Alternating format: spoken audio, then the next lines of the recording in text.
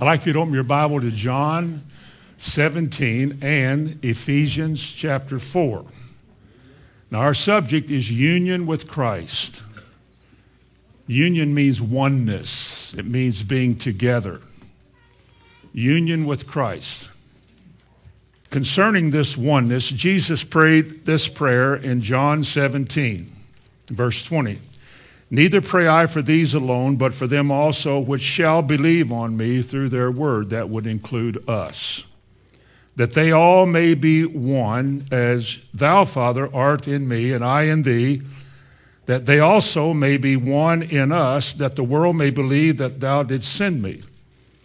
And the glory which thou gavest me, I have given them, that they may be one, even as we are one. I in them, thou in me, that they may be made perfect in one. That's a tall order. We've been speaking about that for the last 3 weeks, about union between a man and God, oneness. Not a mental oneness, but a life that is in agreement and in harmony with the Lord. To look at it closely, we went to Ephesians 4, if you'll turn over there, in Ephesians 4, where he describes, at least in one section of the Bible, how he's going to bring this about, because it's hard for me to imagine, especially in a church like this one. I mean, most everybody here came from somewhere else. Very few people here are from Shelbyville. I, along with most of you, we came here from other parts of the country, came from the south, from the east, the north, the west.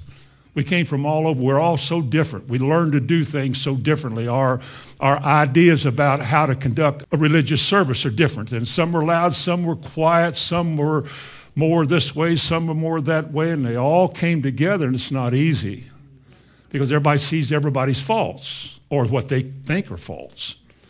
And God puts one thing in front of us that is supposed to bring us to oneness. That one thing he put in front of us is what the world says can't make us one, and that's doctrine. Because the one thing we all must conform to is the Word of God. And we really can't conform to the Word of God unless we know what it means. And therefore, in verse 11, he gave to the church apostles, prophets, evangelists, pastors, and teachers, as I've described these as anointed ministries. Not just a seminary student or somebody who likes to preach or wants to preach or has a zeal for that, but somebody God has sent. You can't learn an anointing. You can't hire an anointing. You either have it or you don't. God gives it. And the purpose of this anointing is in verse 12. For the perfecting of the saints, for the work of ministry, for the edifying of the body of Christ. And we looked at what those three things mean. That there is a work that needs to be done in us. Something has to happen among us that changes all of us from the way we were into the way that the Bible says we should be. Now, if you're willing, that'll happen to you. If you're stubborn and stiff-necked, you won't, like the Bible describes so many. They have a way they want to do it. They have a way they see it done. They're not going to change. Nobody's going to change them. But when God begins to affect a man's heart, begins to soften those stubborn areas of our life, when the Word of God finally becomes a revelation and not just an academic word in the Bible, I believe that. Well, good.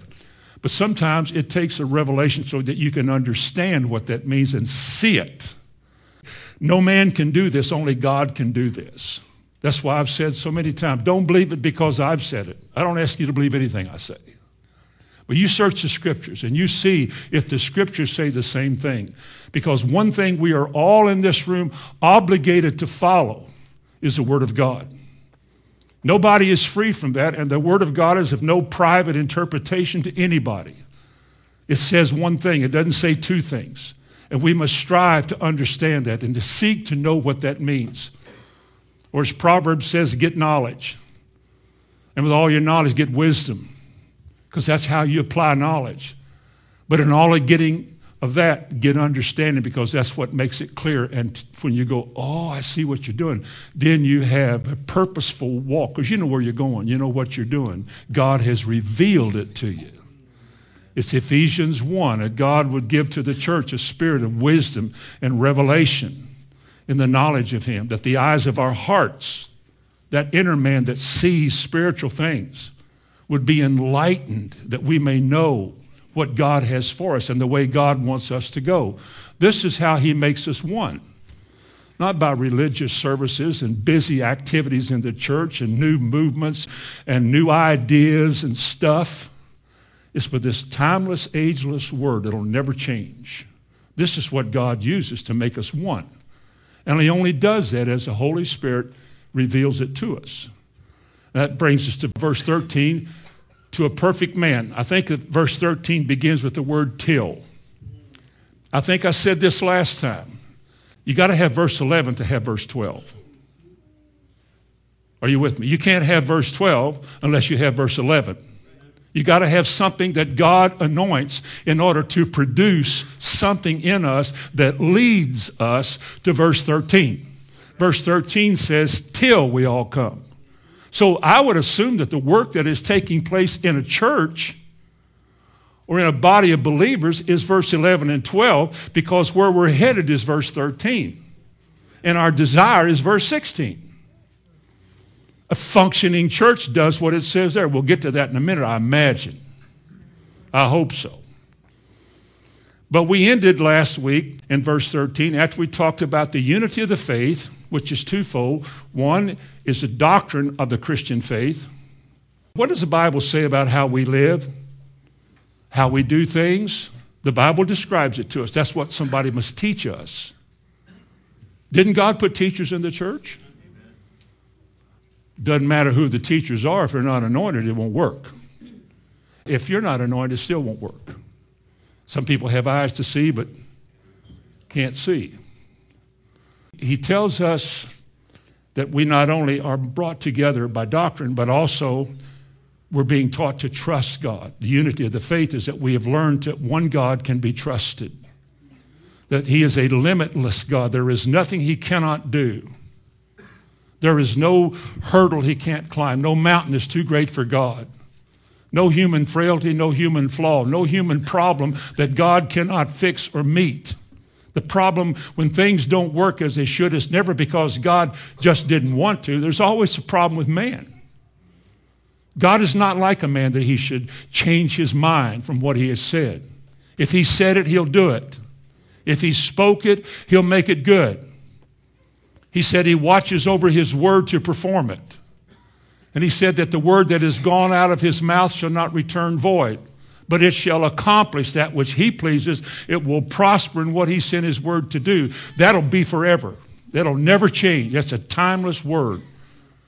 We need to come into the meaning and the depth of all of that so that we can experience that. When the Bible says it shall be well with you and your children, that's the way we should live. We're not supposed to just sing songs about that and be glad that we can quote that, but that's the way it's supposed to be in the reality of our life. This is our testimony that God has blessed us, not because we joined some church, but because we've made application of his word as he's revealed it to us. And the more we do that, the more we're learning that God is to be trusted. I'm glad the world is full of other things that men can turn to, because if there wasn't, most Christians would perish. I'm glad there's hospitals and doctors. But God has something better. You may not get it right away, but God has something better. He really does. And that's his word. Because he said concerning his word, he watches over his word to perform it. Now, the second thing I mentioned in closing last week was about the knowledge of Jesus. Remember, till we all come to the unity of the faith, of the knowledge of the Son of God, who he is, what he does, what he's willing to do. There's no two ways about it. He is what he is. He said he'll do what he said he will do. And we finished at the third part of that in verse 13, and that's to a perfect man. To a perfect man. Now, what is perfect? Well, our English word perfect is a lofty and pretty classy word because it means incapable of improvement. If you're perfect, you're done. But the Greek word from which this English word perfect is translated is not like the English word for perfect. It's a word that can be translated mature, having reached your end. Remember, Jesus said in Luke chapter 13, he said, on the third day I shall be perfected.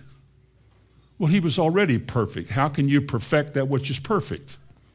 Well, you have to know what the word means. And the Greek word perfected simply means, you could interpret, and on the third day I will have accomplished what I was sent to do. I will have done what I was sent to do. I have reached my intended end. We have one too. Did you know there's a reason you're in here this morning? Do you know there is a life that God wants you to live? And did you know that it is supposed to arrive at a certain place? There is a way you should be when you get there, and God never leaves you alone so that you remain throughout your life as you are. There are too many people that got saved 20 years ago, 30 years ago, that have never changed. You still can't get along with them. They're still hard-headed. They're still difficult. They still make you uncomfortable. They've never changed. They never have been able to fit in anywhere, because this work of God has never really taken place in their life. They've memorized the Bible, they preach sermons, they do a lot of things, but nothing's ever changed. The heart has never been made compliant with the Lord in the way that he wants. I think the word perfect means that it refers to a person who in a body of flesh, in an evil world full of temptations and woe, has overcome all the obstacles and has become the kind of man or woman that God said you should be. That's a perfect man. We're all capable of being tempted. We're all capable of being flawed and failing and falling. A righteous man often falls. But a perfect man who is one who in the midst of this corrupted world, Jesus said, I leave you in the world. Not taking you out, but I'm leaving you here. And in the midst of all of this confusion and wickedness and lust and ugliness in this world, there are those who are more in tune with God than they are of this world. They got their hands on the plow. They're making application of this word in their daily life.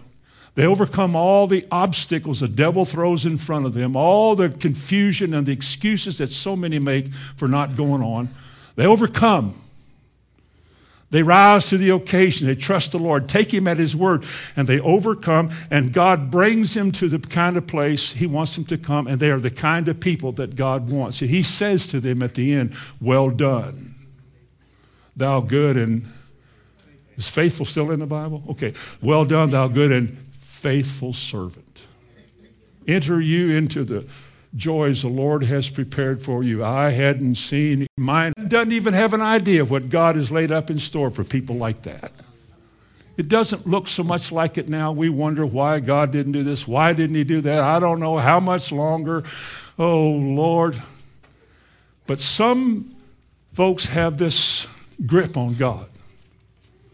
They've been accosted. God has his hands on their life. And they're unwilling to look back, long to go back to the leeks and garlics of Egypt or whatever Lot's wife left in that ugly place. They look straight ahead, face like flint, headed towards the kingdom of God. God has so affected their inside, the heart, how they see things, how they deal with problems in life. They don't fall apart anymore. They're not on the phone calling people anymore. They're on their knees praying now. They found a solution. They've never seen his face. They've never heard his voice, but they believe his word. And God is doing a perfecting, cleansing work in these people, bringing them to the kind of place he wants them to be. Turn to Colossians 1. You're only a couple books over from it. Look in Colossians chapter 1 at what Paul said about this idea of being perfect. Verse 21 and 22. And you that were sometimes alienated and enemies in your mind by wicked works, yet now hath he reconciled in the body of his flesh through death to do what? To present you holy and unblameable and unreprovable in his sight. How can that be? How can a human being, especially in this age, become so right with God that he has nothing to be unreprovable, unblameable? How can it be? Because Jesus is able to do that. Now, not everybody is willing to have that done, but for those who are, this is what's going to happen to them. This is a perfect man. This is a completed man. This is one who has reached the goal. At the end of this, in verse 29, Paul said, whom we preach, warning every man, because you have to do that today, and teaching every man in all wisdom, that we may present every man perfect in Christ. You'll find the word perfect used to describe the kind of person God wants several times in the New Testament. To a perfect man. The kind of man that the Lord wants. Now, he describes what that perfection is in that same verse, back to Ephesians 4, in the same 13th verse. To a perfect man, he said, unto the measure of the stature of his fullness. Is that still in verse 13? Till we become, this is the work that is going on, until we all come to a perfect man, which is the measure of the stature of the fullness of Christ. Can that ever be? You see, if that can't be, we should quit singing that song, to be like Jesus. Remember that? To be like Jesus. All I ask to be like him. All through life's journey from earth to glory, all I want is to be like Jesus. If you want to be like him, we got a lot of laying down, a lot of trash in our lives, a lot of junk to get rid of, a lot of clothes to throw out. Because there's a whole lot of baggage in our life that won't get through a narrow gate. And when he's Lord of your life, you get rid of whatever you have to. You know, God can deal with you firmly. He can deal with you slowly and gently, but he deals with you. If he's not dealing with you this morning about something in your life, you need to be real concerned. But he says, into the measure of the stature of the fullness of Christ. You know what I think in this way what perfect means? It's the reproduction of the original. You plant a grain of corn, what do you get? Bear with me. You get reproductions, don't you? If it grows to its full ear, you plant one, you get many of the same thing. And when you get it full harvest, when it reaches its fullness, what do you do with the corn? You harvest it. You come and get it. That's when Jesus comes. There's a harvest day coming, and the seeds are growing. They got to come to full maturity. They have to reach their intended end. They start out as little bitty soft things that bugs like until they become good kernels of strong corn. And then you harvest it. It's a good picture of what God is doing and what he wants to do with all of us. The measure of the stature of the fullness of Christ. In chapter 3, he adds a word to this that would work today. Chapter 3, verse 19. And to know the love of Christ which passes knowledge. How do you know what passes knowledge? You ever think of that? I do. And to know the love of Christ which passes knowledge. How can you know what's beyond knowledge? Because you cannot by knowing know God. God is revealed by himself to you. It is Jesus who discloses himself to you. Otherwise, all you know is who he was, and he rose from the grave on Easter Sunday morning, they say, whenever that was. But when you know him and he is revealed to you, it's because he did that. Flesh and blood did not reveal this to you, Peter, but my Father who is in heaven. I thank thee, Father, thou hast hidden these things from the wise and prudent and has revealed it unto babes. Only God does. I pray that God would give to you a spirit of wisdom and revelation in the knowledge of him. But when the knowledge of him comes, you begin to see what he did and what he's like. The word love is given its supreme worth by the word commitment. Because if love does not have commitment, it's not love. The idea behind love is commitment. To commit yourself to God doesn't mean you enjoy and you have fun in this Christian life, but you don't quit and you don't draw back because you have committed your way unto the Lord. In a marriage between a man and a woman, do you think it always goes? Now, when you're first married, it'll always be like that. It's just going to be Google-eyed and touchy-feely your whole just forever until you've been married at least a couple weeks. And then you notice a distraction or a problem. Well, why don't you just divorce? Because you made a commitment. A woman doesn't submit to her husband because he deserves it. She submits to her husband because it's how she serves the Lord. It's not the man. The man's getting the best that can be gotten because a woman loves the Lord more than she loves him, and she loves God enough to submit to him when he doesn't deserve it.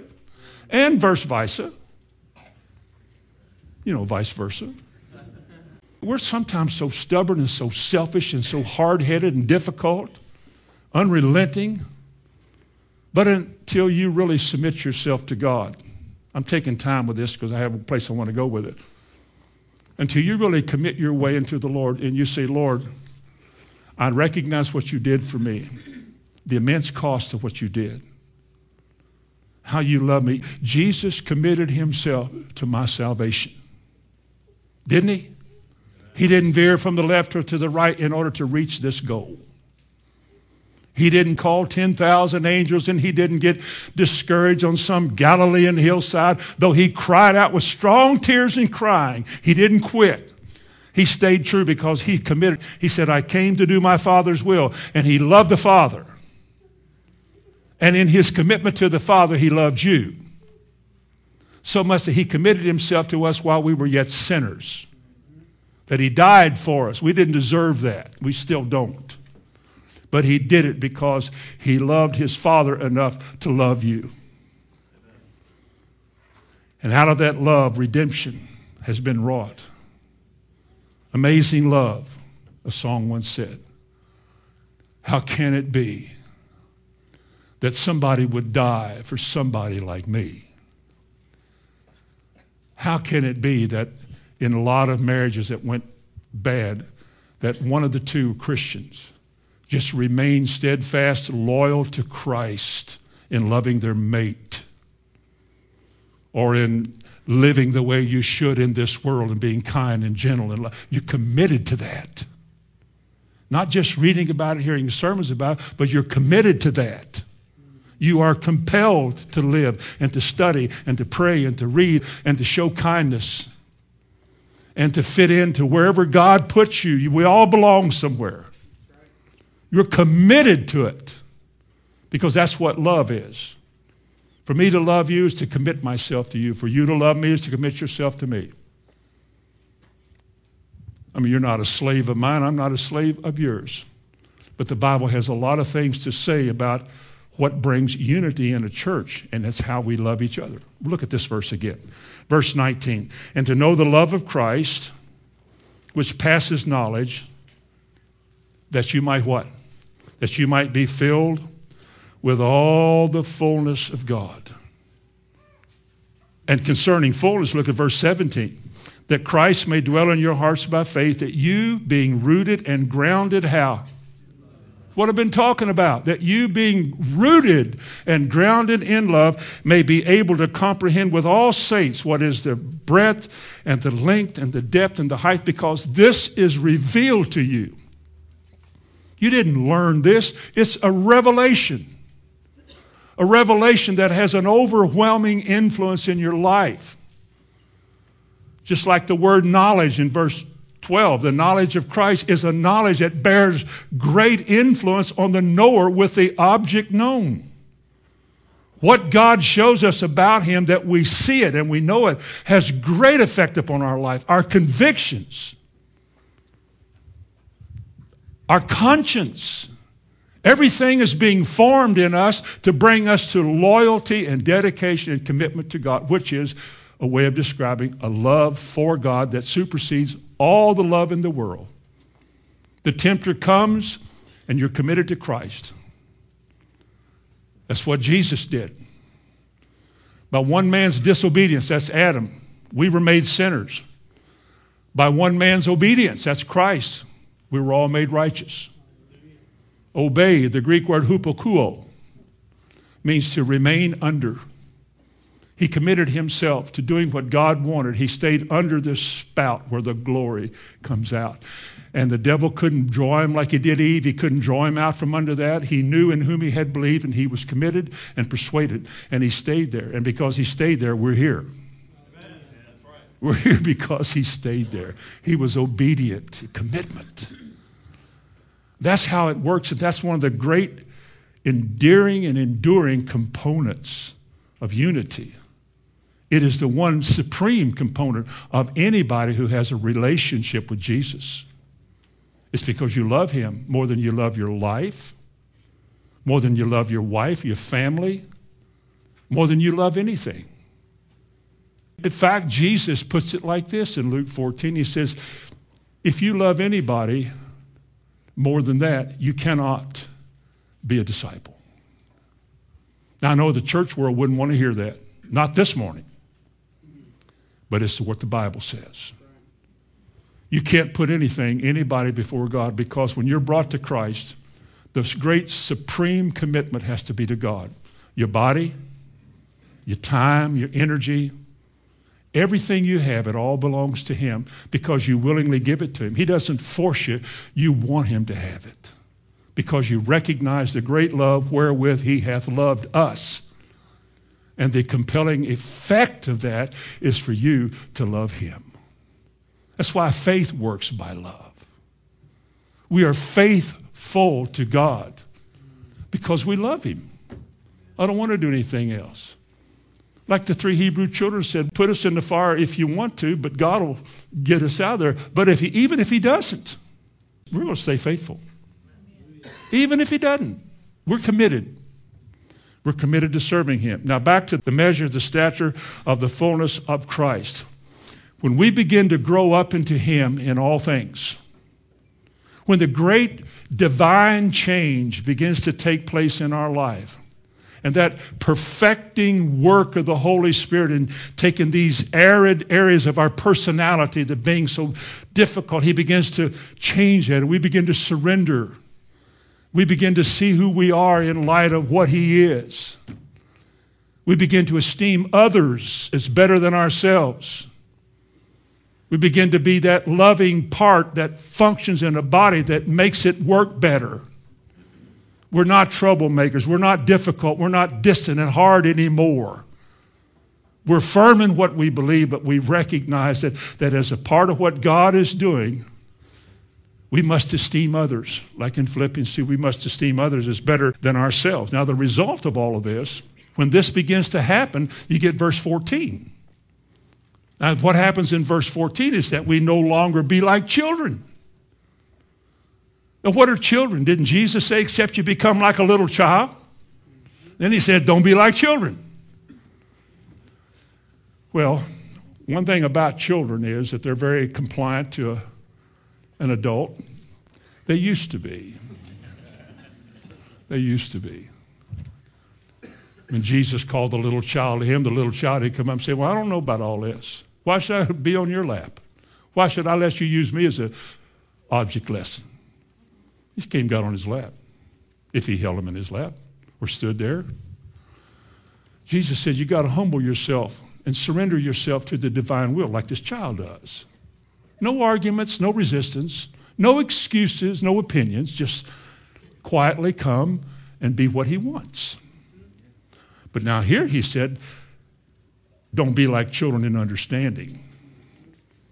I don't mean to use the word ignorant in a bad way, but a lot of good people are ignorant of the truth. I don't think we know everything we're supposed to know. Then there's some areas that we would be ignorant. I know that I'm sure I am. In fact, I can read somewhere back where the pages are still clean in my Bible. I read through the Old Testament last year, and some of those prophetic books, I would read it and I'd think, whew, I don't know what that means. I would like to, and I will, because the Bible said the Spirit shall show you things to come. So there's a day coming this will be revealed. But children are usually defined as less than knowledgeable. How many of you know you can't argue with a child? Now, I've been a parent, and now I'm a grandparent, and I've learned, especially as a grandparent, you can't argue with children. You just tell them what to do. You can't argue with them. They don't know what you're talking about. They don't understand. Well, he doesn't want us to be like that, because when you stay like that, when you stay unlearned and uninformed, you're easily deceived or easily led astray. Most of the cults in America today came out of institutional churches because they were easily sidetracked. Just like today, a lot of people can hear a radio program and somebody mention Jesus, and there are those that, oh, it's good, they said Jesus. Well, of course they said Jesus. All cults use Scripture. Every cult has a line of truth in it. That's like you take a Pepsi and put 2 drops of strychnine in it. You want to drink it? Looks like Pepsi. Smells like Pepsi. Tastes like the devil. Because it'll kill you. So you have to be discerning. But children are not discerning. They go by how they feel. They go by what they think. They just are glued to their passions. We said that we don't want to be any more like children who are tossed to and fro by every wind of doctrine. How do you know you're not being tossed this morning by every wind of doctrine? As I said earlier, you better find out what you believe. I'll tell you what I believe. You search the Scriptures and you see if that's what it says. Because once you're standing on the Scripture and not some Methodist Baptist Presbyterian system, or because of some preacher and you think, oh, if I just do what he does and say what he says, I'm all right. That's not the way it works. Such loyalty belongs to Christ. This is his word. You must determine if it's his word. That's why there is an anointing that abides within you that gives confirmation to the Scripture. This is what you get convicted of. This is where your faith comes from. We're not interested in anybody's opinion. There's no market anymore for opinion. Get on eBay and see who's buying opinions. There aren't any. Our mouths are to be shut when we come to the cross. We come to Christ. And we listen and we learn. Teach me thy ways, O Lord, the psalmist said, that I may walk in thy truth. Unite my heart to fear thy name. We're talking here this morning about this deeper work that's taking place in those that are willing, that draws us into union with Christ until he has more meaning to you than even your own life. And the joy of being a part of whatever he's doing, just the fact that you're in it and you're involved in it is great. But children don't do that. Children want to go play. My children and my grandchildren said, Daddy or Papa, you talk too long. I asked one this morning, I said, do you want Papa to talk long or short this morning? He said, short. Because children would do that. They say, well, my mommy says the same thing at home. Well, all right, I can't argue with that. In other words, we learned the truth so that we're no longer people followers, personality followers, but followers of Christ, being led in that direction by ministry. It's not us you follow, it's Jesus. If we don't preach about Christ, we're not preaching what the message is about, what the Bible's about. It's Jesus. And where we're going is verse 15 of chapter 4. But speaking the truth, how? In love. Speaking the truth in love to those especially who need it, may grow up into him in all things which is the head, that would be Christ. Speaking the truth in love. Is that how we grow? Grow up into whom? Up into Christ. That's what we've been talking about. in all things.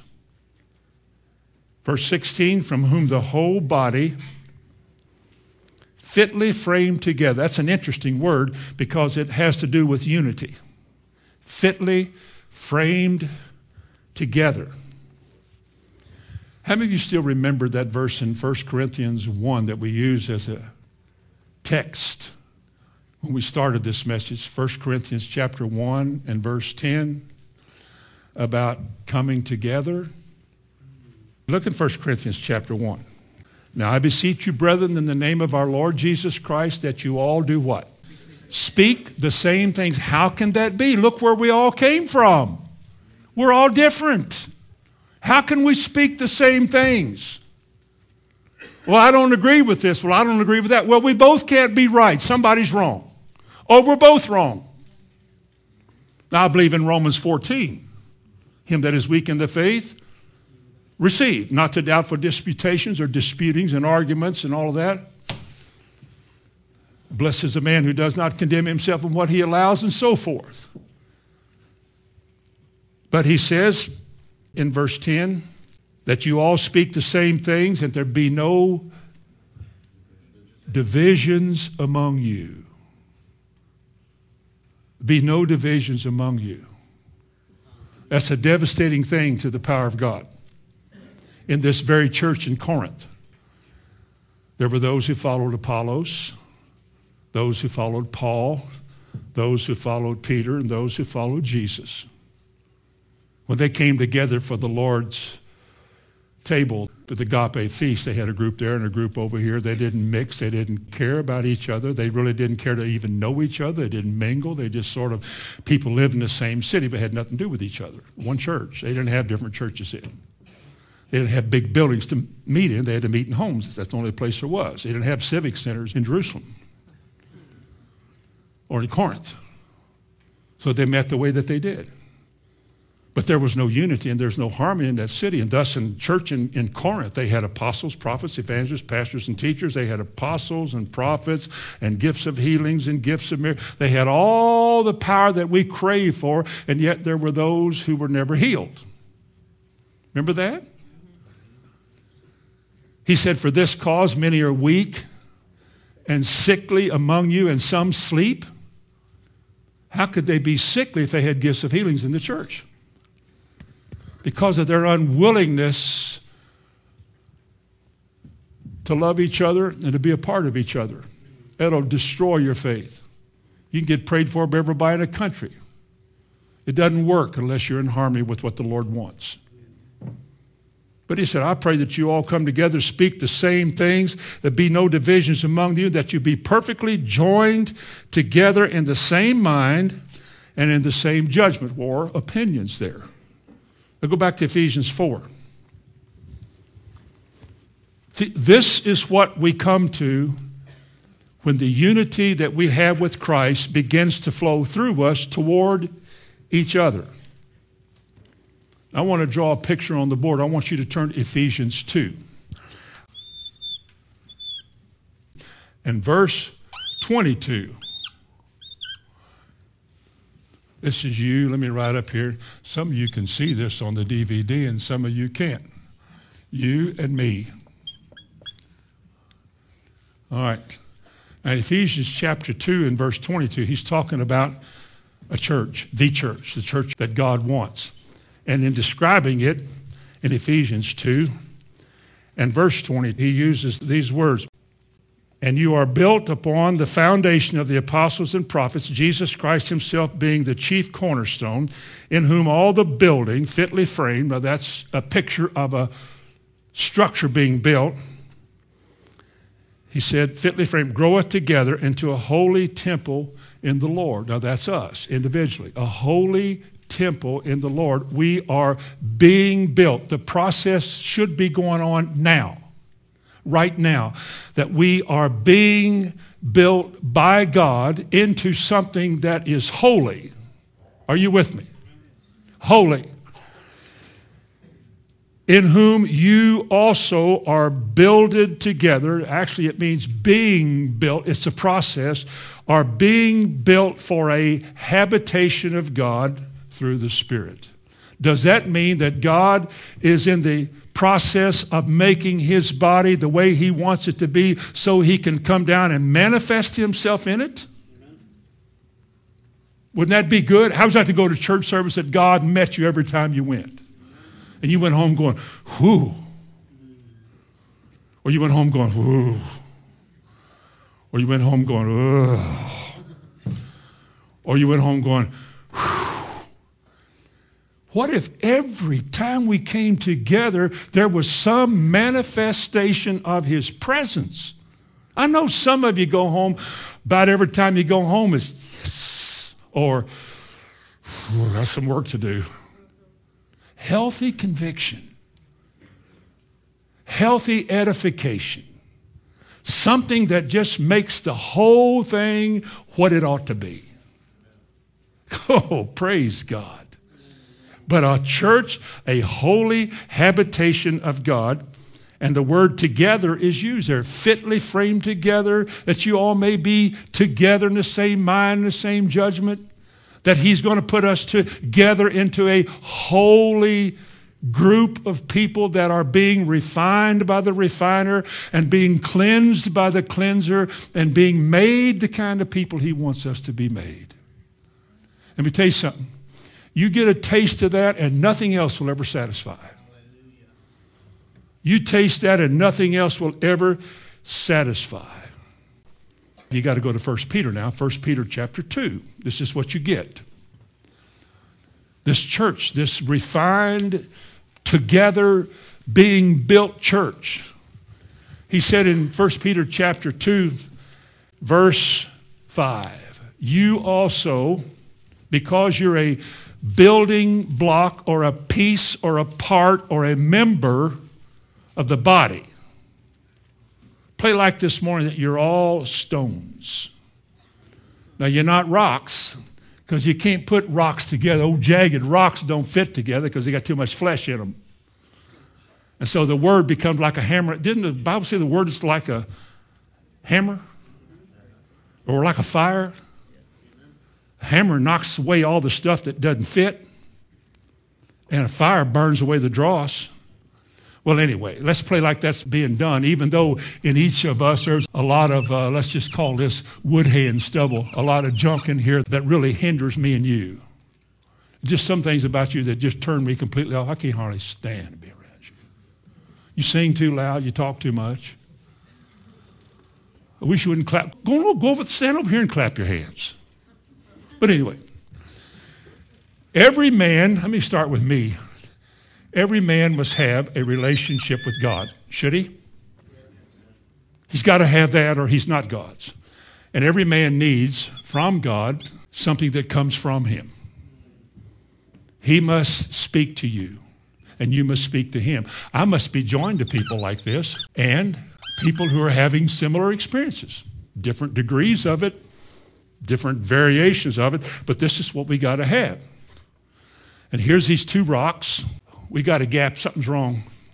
Oh, I know what this is. This person here must have a relationship with me, right? And I guess I'll do something about you. Is this kind of work ever hindered in us?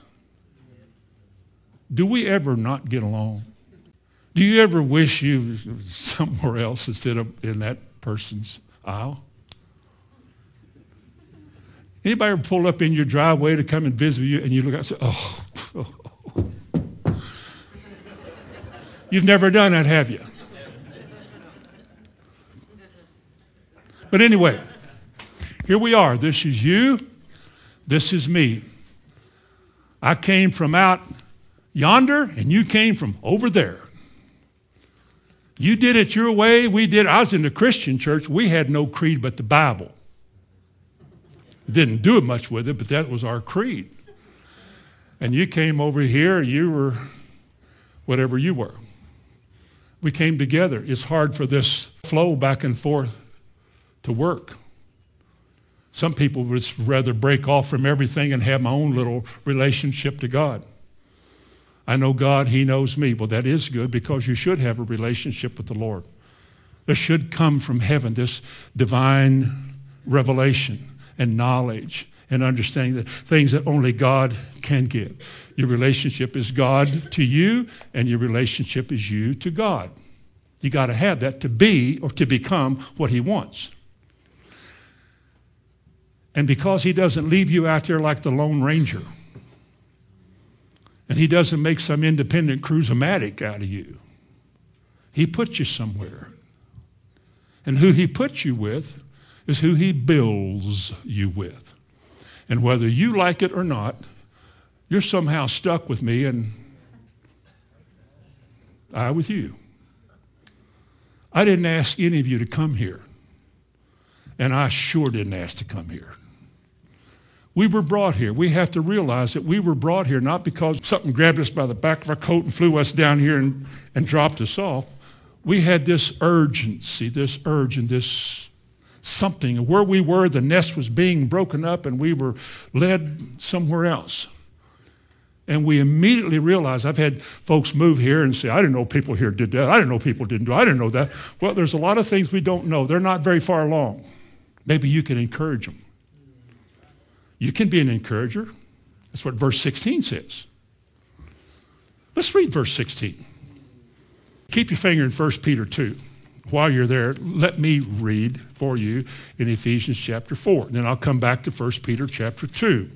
In verse 16, he says, from whom the whole body, fitly joined together and compacted by that which every joint supplies, grows according to the effectual working of the measure of every part, maketh increase of the body into the edifying of itself in love. There's a lot of words there, and a lot of that runs together, and we don't always get what that's saying, but I'm going to try to show you, at least by this illustration, that we also as living stones are being built together, notice in verse 5 of 1 Peter 2 now, as living stones to offer up spiritual sacrifices acceptable to God by Jesus Christ.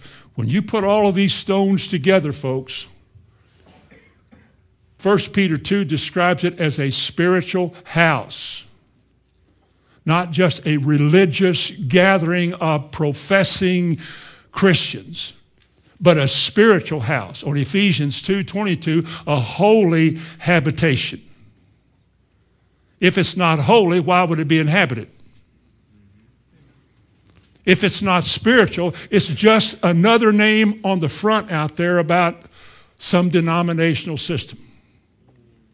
It goes no further than that because it has drawn the line. We won't do that. We won't go that far. But people like that because there's no threat, there's no growth, but there's no threat. But when God brings people from where they were because they want all that God has, he begins to bring us together. He begins to teach us. We struggle. I don't know. But see, every time we meet together, we get identified. Fellowship does that all the time. You're being taught you got to love your brother, then you have a men's meeting. You didn't know that brother was like that. Well, I was in his group.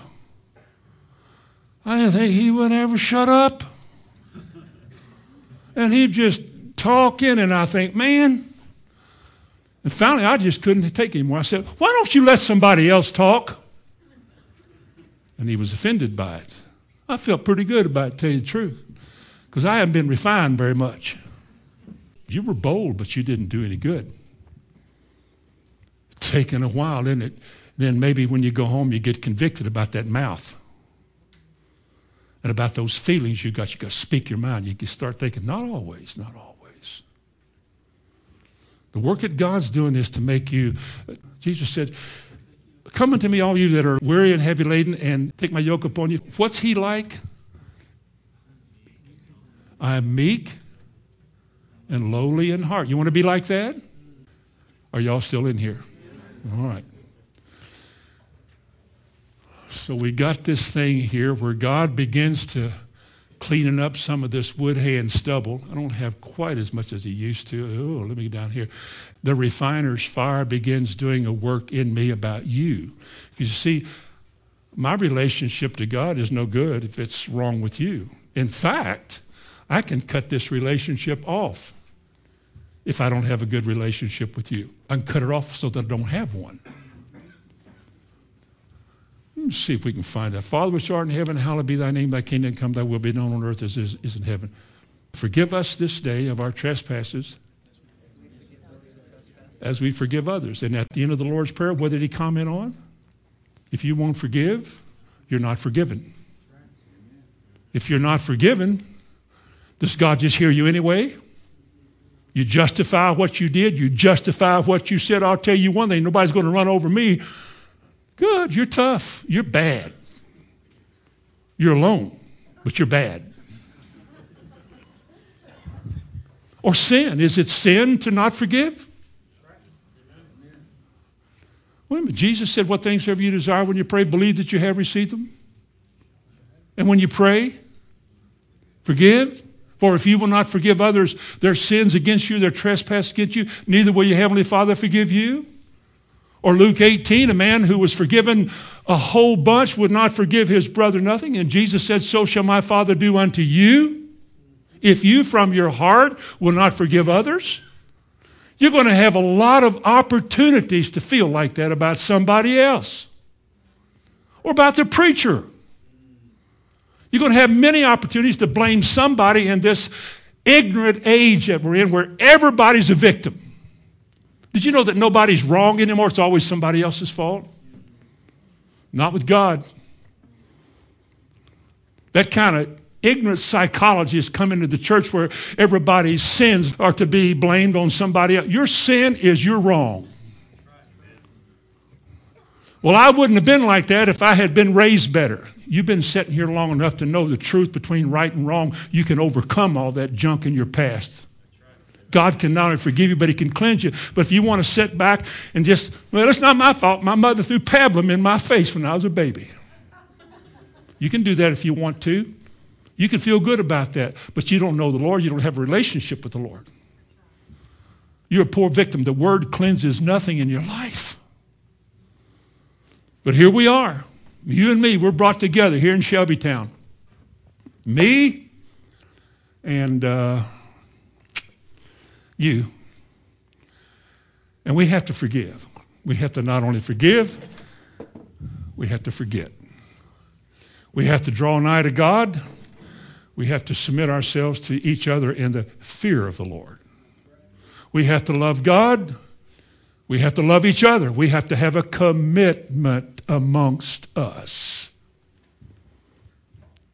Don't we? If we want God to see us as a holy habitation, as a spiritual body, we've got to master these things.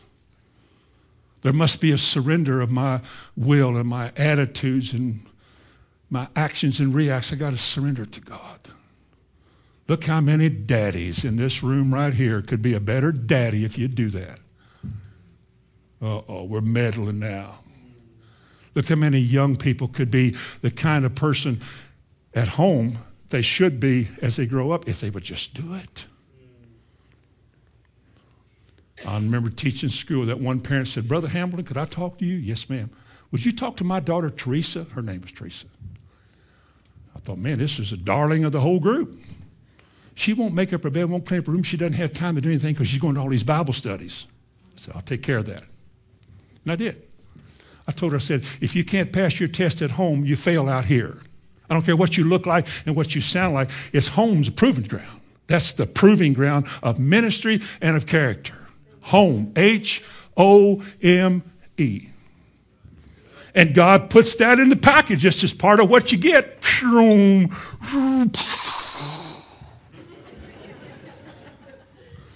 This is what makes you say, well, I don't think I want to come back. I don't want to go to that kind of meeting. They preach too long. That's your problem. You've been identified. You've been singled out for a slap. Holy chastisement then. It's God doing something. Now, let me ask you something. How are we going to keep these rocks from falling apart? Mortar. Let's put mortar. Let's draw little things like this to reference mortar, okay? See you folks out there with CDs, you can't see what I'm doing. What would we, in this morning's illustration about bringing a body together and what it takes for it to be like God wants it to be, what would we call mortar? Can you go to Colossians again? We'll come back to Ephesians before I close, but to Colossians chapter 2 and chapter 3. Colossians 2 and verse 19. And not holding the head, which is the cornerstone, that's Christ, from which all the body by joints and bands, having nourishment ministered and knit together, increaseth with the increase of God. Now, before I get to this joints and bands, what is a joint? Now be careful. A joint could be a place where bad people go to get a funny feeling. A joint can be something you smoke. But a joint here is where two parts come together. It's a joint. Probably in most any kind of vernacular of the building world out there, a joint is where two parts meet of some sort, connected by something. Plumbing or building or something. A joint is where two parts meet. Well, in the church, in this metaphor of the building, it's where two parts meet. They meet together. They so often break apart because they're so independent. They're really not committed to each other. But until God does this work in them, and then they get committed to each other. Now, this commitment in chapter 3, from these joints and bands in Colossians 3, in verse 12 through 14. Put on, therefore, as the elect of God, holy and beloved, bowels of mercies, kindness, humbleness of mind, meekness, long-suffering. Boy, what kind of church is that? Forbearing one another and forgiving one another if any man have a quarrel against any. Even as Christ forgave you, so also do ye. And above all these things, put on what? Love. And he goes on to say, which is the bond that brings completeness and fulfillment. I'm going to suggest to you this morning that this mortar is love. Your willingness, because of God's influence, to not only tolerate me, but to commit yourself when necessary to my well-being. How would you esteem others as better than yourself if you didn't? How would you? It'd be like in Philippians 2 in verse 3. I'm just going to go back and read that because it's 2 pages back. Listen to this. Let nothing be done through vainglory or strife, but in lowliness of mind, let each esteem others as better than themselves, looking not every man on his own things, but every man also on the things of others. That doesn't mean to try to get what somebody else has got, but to make sure they're blessed too. From the very beginning of the church, when men gave up everything they had, sold all their goods and gave it to the church so everybody could have something, that same kind of a vein runs through the church even today in a similar way. Not that you have to sell everything you have, but if it came to that, we could. It's that we care about how others are doing. We care about that person who didn't look good, maybe on a Wednesday night, kind of sad or something, so we pray. Or we go to that person and say, are you okay? Can I do anything? Why would you care? You just do. You're a Christian. God makes you care about other people, even people that might have offended you, talked about you once. You prove how much you love you have for God by how much you love that person and are willing to not only forgive them, but to help them. That's a big change. You won't find that everywhere. You won't find it very many places, but it's here. It's in this book. Caring about people, loving about people. That's what makes us drawn to each other. Our friends are amongst us. Besides my mother, nobody loves me more than my family and my family. I could count on people here if I was stranded on a cliff, hanging by a piece of fishing line, if it's big enough. I'm sure I could get somebody here to stop whatever they were doing, come get me. There might be one who say, well, he got himself out there, let him get himself out of it. He's got so much faith, let him get it fixed. Or you can just simply say that God is doing this work One of the things that God gives me, not only a love for him, but he shows me that this person here, me, I don't deserve to be loved the way God loves me. I don't deserve the kind of friends I have. I don't deserve it. But I have been given it by his grace. Graciously given to me. Wow. There's nobody more blessed in all the world than I am. We all, with unveiled face, beholding as in a mirror the glory of the Lord, are being changed into the same image. 2 Corinthians 3:18, we are being changed. Did Jesus love others? Did he walk great distances, tireless days and nights to minister? He was doing his Father's will. And did he not say, as the Father has sent me, so send I you? Of course he did. Therefore, it is my mission not only to study the life of Christ, but somebody teach me about it too, so that it can enhance both of them. So that as I come into the church and I begin to grow up into Jesus, I begin to see who he was. And I look at the way he loved people, and the way he ministered to people, the way he prayed, the way he did things. That I want to be like that. Make me like that. I might not minister like him. I couldn't. He was God. But I can minister to some degree, whatever he's called me to do. I don't have a great worldwide ministry, but what I got right here is so good for me. I've been around the world. Every time I leave town, it looks better. Oh, I'm serious. I mean it with all my heart. If I even turn the radio on, I think I got to go to church. I got to get away from that.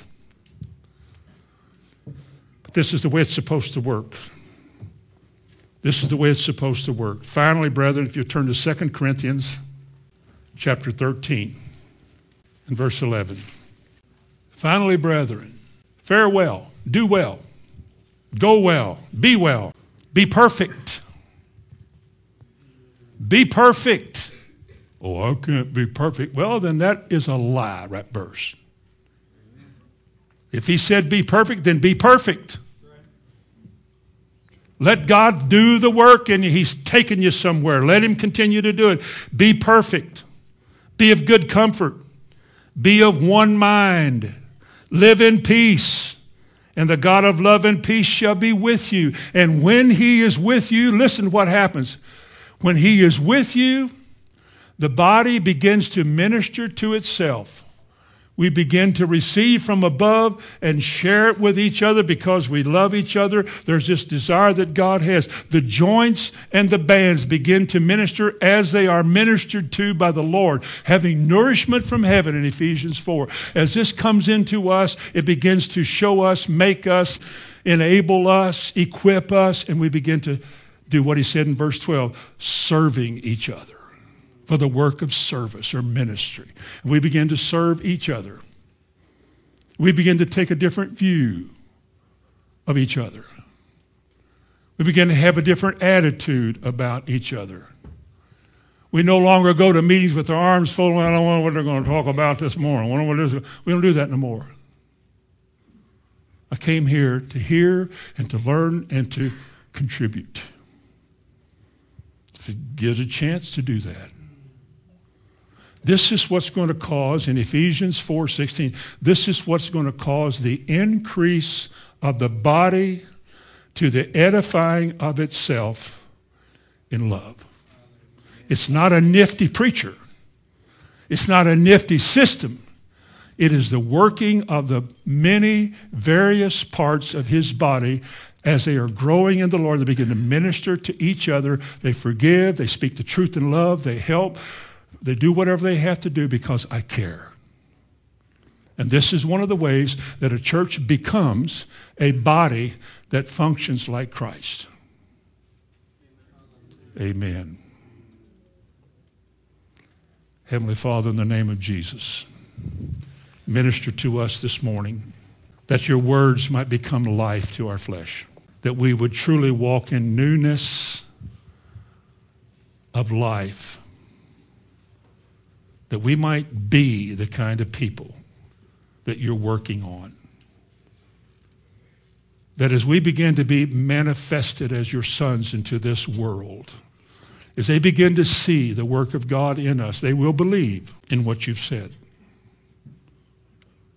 I ask for that work to continue to take place until we're all reaching maturity here. And I ask you to do it in Jesus' name. Amen.